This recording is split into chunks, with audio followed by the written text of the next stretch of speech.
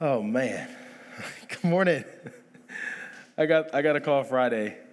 Taylor was like, bruh, I might need you to preach. I was like, oh shoot.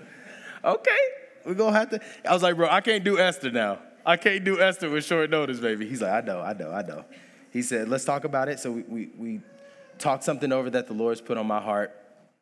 I'd like to share that with y'all this morning. For those who don't know, I'm a teacher and a coach.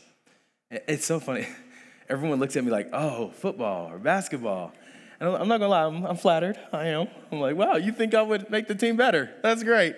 No, I would make them worse. So I actually teach public speaking, right? I coach it. We're getting ready for nationals. It's gonna be in Phoenix a week in this month. And so because I'm a teacher, I'm very familiar with summer reading. Anybody familiar with that at your jobs? Yes. So your boss or the leader of the organization says, hey, faculty, staff, I want you guys to read something, whether it's in or outside the Bible for us, and it's supposed to be something that really prompts thoughts. And we're supposed to come back and briefly share what we learned, how it's enriching us. And one summer, I believe it was 2017, we read this really big book.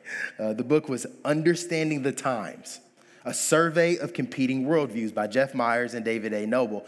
It's a big book, and we were assigned certain chapters to read. Guess which guy read the wrong chapters? It was me. So I went there. It's so funny, too. I was confident, right? I showed up like, yeah, I'm ready to share. And I was going to be the only one sharing on what I read, which is hilarious. So I read the wrong thing, but I think it was God's providence. And I'm excited to share about that. This book gave a crash course on so many different worldviews. You kind of had a little picture of postmodernism, talked about Islam, Marxism, a little bit of everything. And I was on the pantheism chapter, right? And I never knew about pantheism before. And essentially, pantheism asserts that everything physical is God. So like your clothes, podium here, the universe, everything physical material is essentially an expression of God. I think you get the point. So a couple weeks later, after reading the wrong chapters, I posted a heartfelt Facebook status, and it was just about racial reconciliation. And one of my friends from high school posted, he's like, I'm a pantheist, but amen, brother. So like I was reading it, and I was like, oh, shoot, okay. Like I've never seen the word pantheist before, so I got hyped. I was like, I've been trained for this, Lord. Thank you, Jesus, right? So pantheism popped up. I said, hey, bro, I hit him up. I said, hey, forgive my ignorance, but I knew I read about it. I was like, forgive my ignorance, but doesn't this have to do with everything in the physical world being God? He was like, yeah. I was like, let's go. I said, man, can we get on the phone? Because we weren't really close in high school. I said, can we get on the phone? I want to hear more about that. He said, of course. So he got on the phone with me, and we talked for 3 different times. The average length of the call was about 3 hours apiece. As you can imagine, I mean, everything's God. We got to cover the bases here, okay? So I realized God was prepping me and teaching me. Sometimes we aren't able to bring people to the altar. Sometimes we have to bring the altar to them. And that leads us to our scripture reading. So this is 1 Corinthians 9:19 through 23. Paul's writing this. Although I am free from all and not anyone's slave, I've made myself a slave to everyone in order to win more people. To the Jews, I became like a Jew to win Jews. To those under the law, like one under the law, though I myself am not under the law, to win those under the law. To those who are without the law, like one without the law, though I am not without God's law, but under the law of Christ, to win those without the law. To the weak, I became weak in order to win the weak. I have become all things to all people so that I may by every possible means save some. Now, I do all this because of the gospel, so that I may share in the blessings. The word of the Lord. We're Christians. We know we got to share the gospel. And God put that on my heart. It's not just we have to, we got to, we should want to, right? So we're all on a pretty same plane as far as wanting to. And understanding that we should want to. I think the question was, are we willing and able to adjust how we share the good news? Last month, Lifeway Research released a survey entitled Evangelism Explosion Study of American Christians. It's openness to talking about faith. And based on the survey responses, just about over 1,000 American Christians, there were some pretty interesting findings. The survey found that 54%, just 54% of participants said that they are either willing or eager to tell others about Jesus. 68% of respondents believe that it is the responsibility of the pastor to equip the congregation to share the gospel. And maybe one of the most heartbreaking statistics, 70% of just over 1,000 Christians have not shared with a stranger how to become a Christian in the past 6 months. That was convicting. That hit me hard. I read that and I did a double take. I didn't believe it, and I realized, oh my goodness, we have some work to do. I know fear of rejection, fear of man. That's definitely a part of this struggle to share, right? But I also believe as Christians, we struggle bringing up the gospel seemingly out of nowhere. So today, I will try to convince, hopefully remind, you all on why the church should study and practice kingdom-centric flexibility. I'm a call and response guy, so please say kingdom. Say kingdom. Centric flexibility. Kingdom-centric flexibility. If you're a note taker, we're going to knock down these definitions real quick. Kingdom, we're referring to God's rule and reign, and through God's people in the place where God dwells. So that's God's rule and reign through God's people in the place where God dwells. That's kingdom. That's what we're referring to. Centric, to be centered or focused on. You can say that. To be centered or focused on. Flexibility, the quality of bending without, the quality with bending without, y'all better get it. Oh my goodness. So this isn't something you're going to see specifically in the text, right? Kingdom-centric flexibility. But I feel like the Lord put that on my heart because we can start to see this theme over and over and over. Church, I believe we're in desperate need of kingdom-centric flexibility. Let's go to the first point. So let's define what kingdom-centric flexibility is and is not. Kingdom-centric flexibility meets people where they are currently at with the gospel. Let's look back at our brother Paul in Acts. He intentionally uses Greek culture to call people towards Christ. I'm going to read this. If you need to close your eyes and imagine the scene, you can do that. I'm going to read this for you. It's a little chunk of scripture. Paul stood in the middle of the Areopagus and said, "People of Athens, I see that you are extremely religious in every respect. For as I was passing through and observing the object of your worship, I even found an altar on which was inscribed to an unknown God. Therefore, what you worship in ignorance, this I proclaim to you. The God who made the world and everything in it, he is Lord of heaven and earth, does not live in shrines made by human hands. Neither is he served by human hands as though he needed anything, since he himself gives everyone life and breath and all things. From one man, he has made every nationality to live over the whole earth and has determined their appointed times and the boundaries of where they live. He did this so that they might seek God. Perhaps they might reach out and find him, though he is not far from each one of us. For in him we live, we move, we have our being, as even some of your own poets have said. For we are also his offspring. Since then, we are God's offspring. We shouldn't think that divine nature is like gold or silver or stone or an image fashioned by human arts or imagination.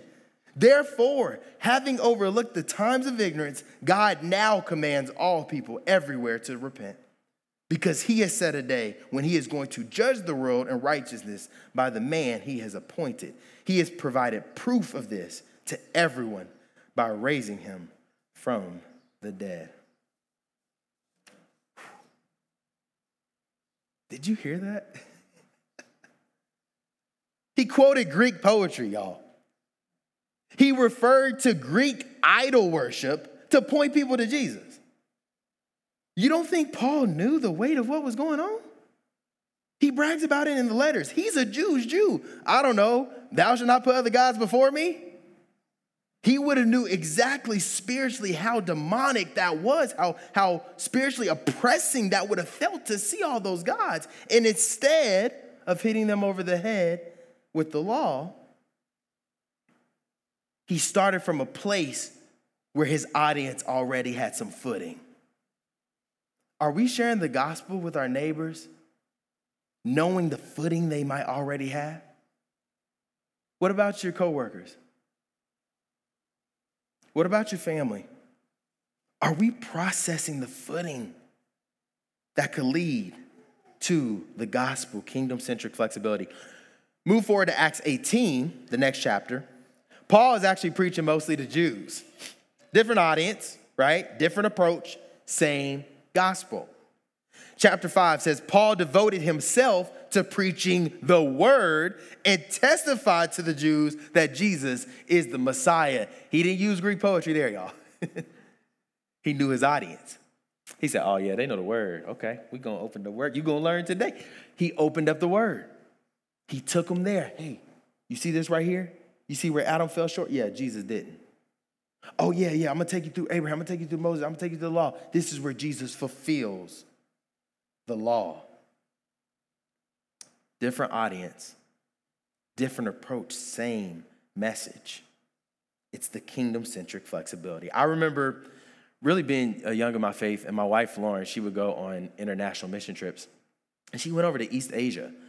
And I remember she told me that they were being discipled to talk about sin. Instead of focusing on disobedience to God, they used the word shame on God, right? And I remember when I first heard that, I was like, why are you watering down the gospel? I was like, just tell them how it is. Just tell them how it is. But she was meeting them to where they already had that footing. See, shame in that culture encapsulated the weight of sin. They needed to hear it that way. That was very gracious of them to make sure that they would use a word that they're familiar with to awaken and hopefully open their eyes to the reality. We even see this through the scriptures. Holy Spirit falling down on the early church in Acts. Did y'all notice people were speaking different languages? Do y'all think those were different gospels? Do y'all? No. Let him be accursed if someone preaches another gospel contrary to the one that we learned from the Lord. That's what Paul said. No, they were not different gospels. They were the same gospels with different languages because their footing, their language was at different places. The good news doesn't change for people who speak a different language. So having kingdom-centric flexibility is like being an interpreter. Any language, same message, but any language. Can we speak different languages to get to the gospel? Bonjour. Hola. Ciao. Jumbo. Hi. These are all ways to politely say hello. Same message, but can we deliver it in a way that fits people and meets people where they're at? Now, we have to quickly remember, flexibility means to bend, not to. To bend, not to. Good. Something is no longer flexible when it snaps. And Paul was not willing to break the good news of Jesus for the Greeks or for the Jews. He did not break. He didn't say to the Greeks, you know what, man, y'all are very religious, and that's going to serve you well. That's going to serve you well on Judgment Day. You poured your heart out into this. That's all God wants. He did not do that. He did not say, you know what, Jews, y'all are in the line of Abraham. So everything that Abraham did well, he's just going to pass down to y'all. Y'all are going to be fine. He did not do that. We have to be aware and careful of breaking the gospel message. We're never called to do that.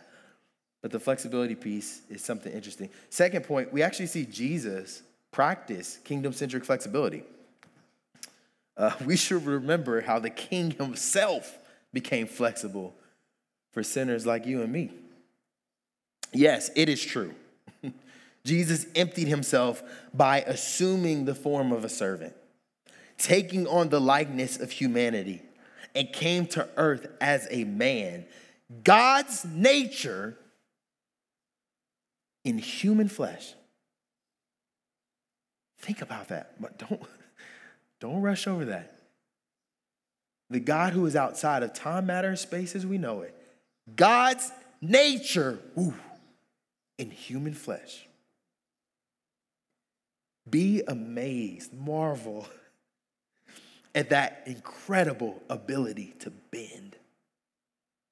And thankfully, not just in nature, he also became flexible in how he taught. Paul mentions human limitedness in Romans. The idea that God is so big, God is so amazing, that understanding him fully, I'm going to say it again, understanding him fully on this side of eternity is impossible. Christ provided pictures, stories, illustrations, metaphors to help us grasp. Y'all, if we could fully understand God on this side of eternity, right now in this moment, something's wrong with our theology. He's too great. That's what makes it powerful when he reaches down to us. He himself explained to the woman at the well that I'm the living water. He spoke in agriculture metaphors saying, I am the vine, you are the branches. He did a parable about the sower because he lived in an agricultural community. Pastor Taylor said it a couple weeks ago. He approached a bunch of fishermen and called them to be fishers of men. Are you hearing me? He meets us where we're at. Shouldn't we be doing the same thing when we share the gospel? Third point, how can we practice kingdom-centric flexibility? I'm going to give you a couple of thoughts. I really, really believe get involved in tight-knit community with believers. Listen to their stories of sharing the gospel, of how someone shared with them. You'd be surprised. That would ignite a huge fire. But I really believe we must look for and identify the footprints of Christ even on unholy ground. And the image that came to my mind, it was like a beach. And y'all know that all beaches aren't made equal, right? It's really nice ones, and okay, I'm not gonna hate, I'm not gonna call them out, but there's some beaches, y'all. Just they ain't it, okay? The sand's rough, nasty looking. So I imagine almost this really bad beach, the sand, but still being able to see the footprints. What it would look like to look at the world, see the brokenness, instead of just fixating on that, see the footprints of Christ. Was that not what Paul was doing? He walked around, saw the idols, saw all the false gods, and he was like, nah, I'm not leaving them here. I see a footprint here. Unholy ground, there's still a footprint. Can we identify the footprints? Anytime we encounter a worldview, a person who believes something different than the gospel, we have to be able to chew the meat and spit out the bone. So here's a quick little mind, framing we can do. Instead of just leaving it on the world is wrong or different worldviews, they're wrong, what if we shifted to incomplete? That might be a better way for our minds and our hearts. Now, ultimately, Jesus is the truth, right? He is the truth. He is life. He is the way. But having that shift of incomplete can help you find that bridge to help them with their footing on what they already have. I did not start my conversation with my friend saying, you know what, man? Pantheism is just wrong. Don't think we would have made it 3 calls with an average of 3 hours. We wouldn't have made it that far. I was trying to find small truths we could agree on so I would have an open door to share the truth later on. So, families, parents, here's just an example. If you want to allow your kids to watch things like Disney, we love Disney. Maybe Moana, for example. I love Moana. Y'all already know this. Instead of saying, oh man, the Moana is anti-gospel and Moana is this doesn't tell the story. I think it might be helpful to help our kids see how Christ, rather than Moana, completes the full story. I mean, think about it, y'all. A world in harmony. Someone steals the heart of Tafiti. That's Maui, for those who don't know. Death and darkness start to spread across the world. One special person has to risk their life across the sea to go restore everything that was broken. Hello, footprints, bunch of footprints. And I'm not going to judge you. If you don't want your kids to watch Disney or stuff like that, that's your conviction between you and God. Okay. But I don't want you to run from the opportunity to be kingdom-centric, flexible, right? We want that. Friends, maybe you have 2 non-believing friends that are about to get married. Maybe you're even called to singleness right now. Can't you meet them where they're at? Don't you know something about the holy wedding day coming up in Revelation that we're all looking forward to? Can't you understand their footing? If you have a coworker obsessed with exercise, don't say, oh man, you were wrong putting all of your hope in your... Can you applaud the discipline and say, hey, you know what? God doesn't just care about your body. He cares about your soul too. You know your body is going to stay here. Let's work out our salvation. That's what the Lord calls us to. Let's work that out because our soul is going to live much further on. Can you find the footing of your audience? We need to. Not just so we can get a pat on the back. It's never that. It's we can meet people where they're at, help them see God more clearly, and they're going to be able to praise our God who is in heaven. That's the message. Paul said it. I've become all things to all people so that I may by every possible means save some. Now I do all this because of the gospel so that I may share in the blessings. Kingdom-centric flexibility. My friend made the comment during one of our 3-hour calls. And he said, Austin, we are over here talking about pantheism and Christianity. And he said, it doesn't feel like a debate. That's what he said. It doesn't feel like a debate. It feels like a conversation. He said, it feels like you're listening to me. Thank you.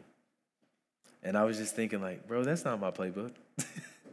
That's the word, man. That is the word. I think we have to be careful. We can't be too quick to just simply share words. We have to be able to share our ear. Slow to speak, quick to listen. I really believe God used that. And so in the listening, I believe that can even embolden non-believers to share what's on their heart and give you a better sense of footing so you can help connect those dots to the one who saves. So where does this leave, I guess, non-believers this morning? For those of you who don't know Jesus as your Lord and Savior, I implore you to listen. Ask sincere questions regarding the good news of Jesus. Anything pertaining to his biblical life, death, resurrection, return. And I'm going to ask you to ask with humility. The scriptures are clear. God resists the proud and gives grace to the humble. I'm a teacher. I told y'all that already. There's usually 2 types of kids that ask me questions. There's the kid over here who has a sincere heart. Coach Groves has what I need.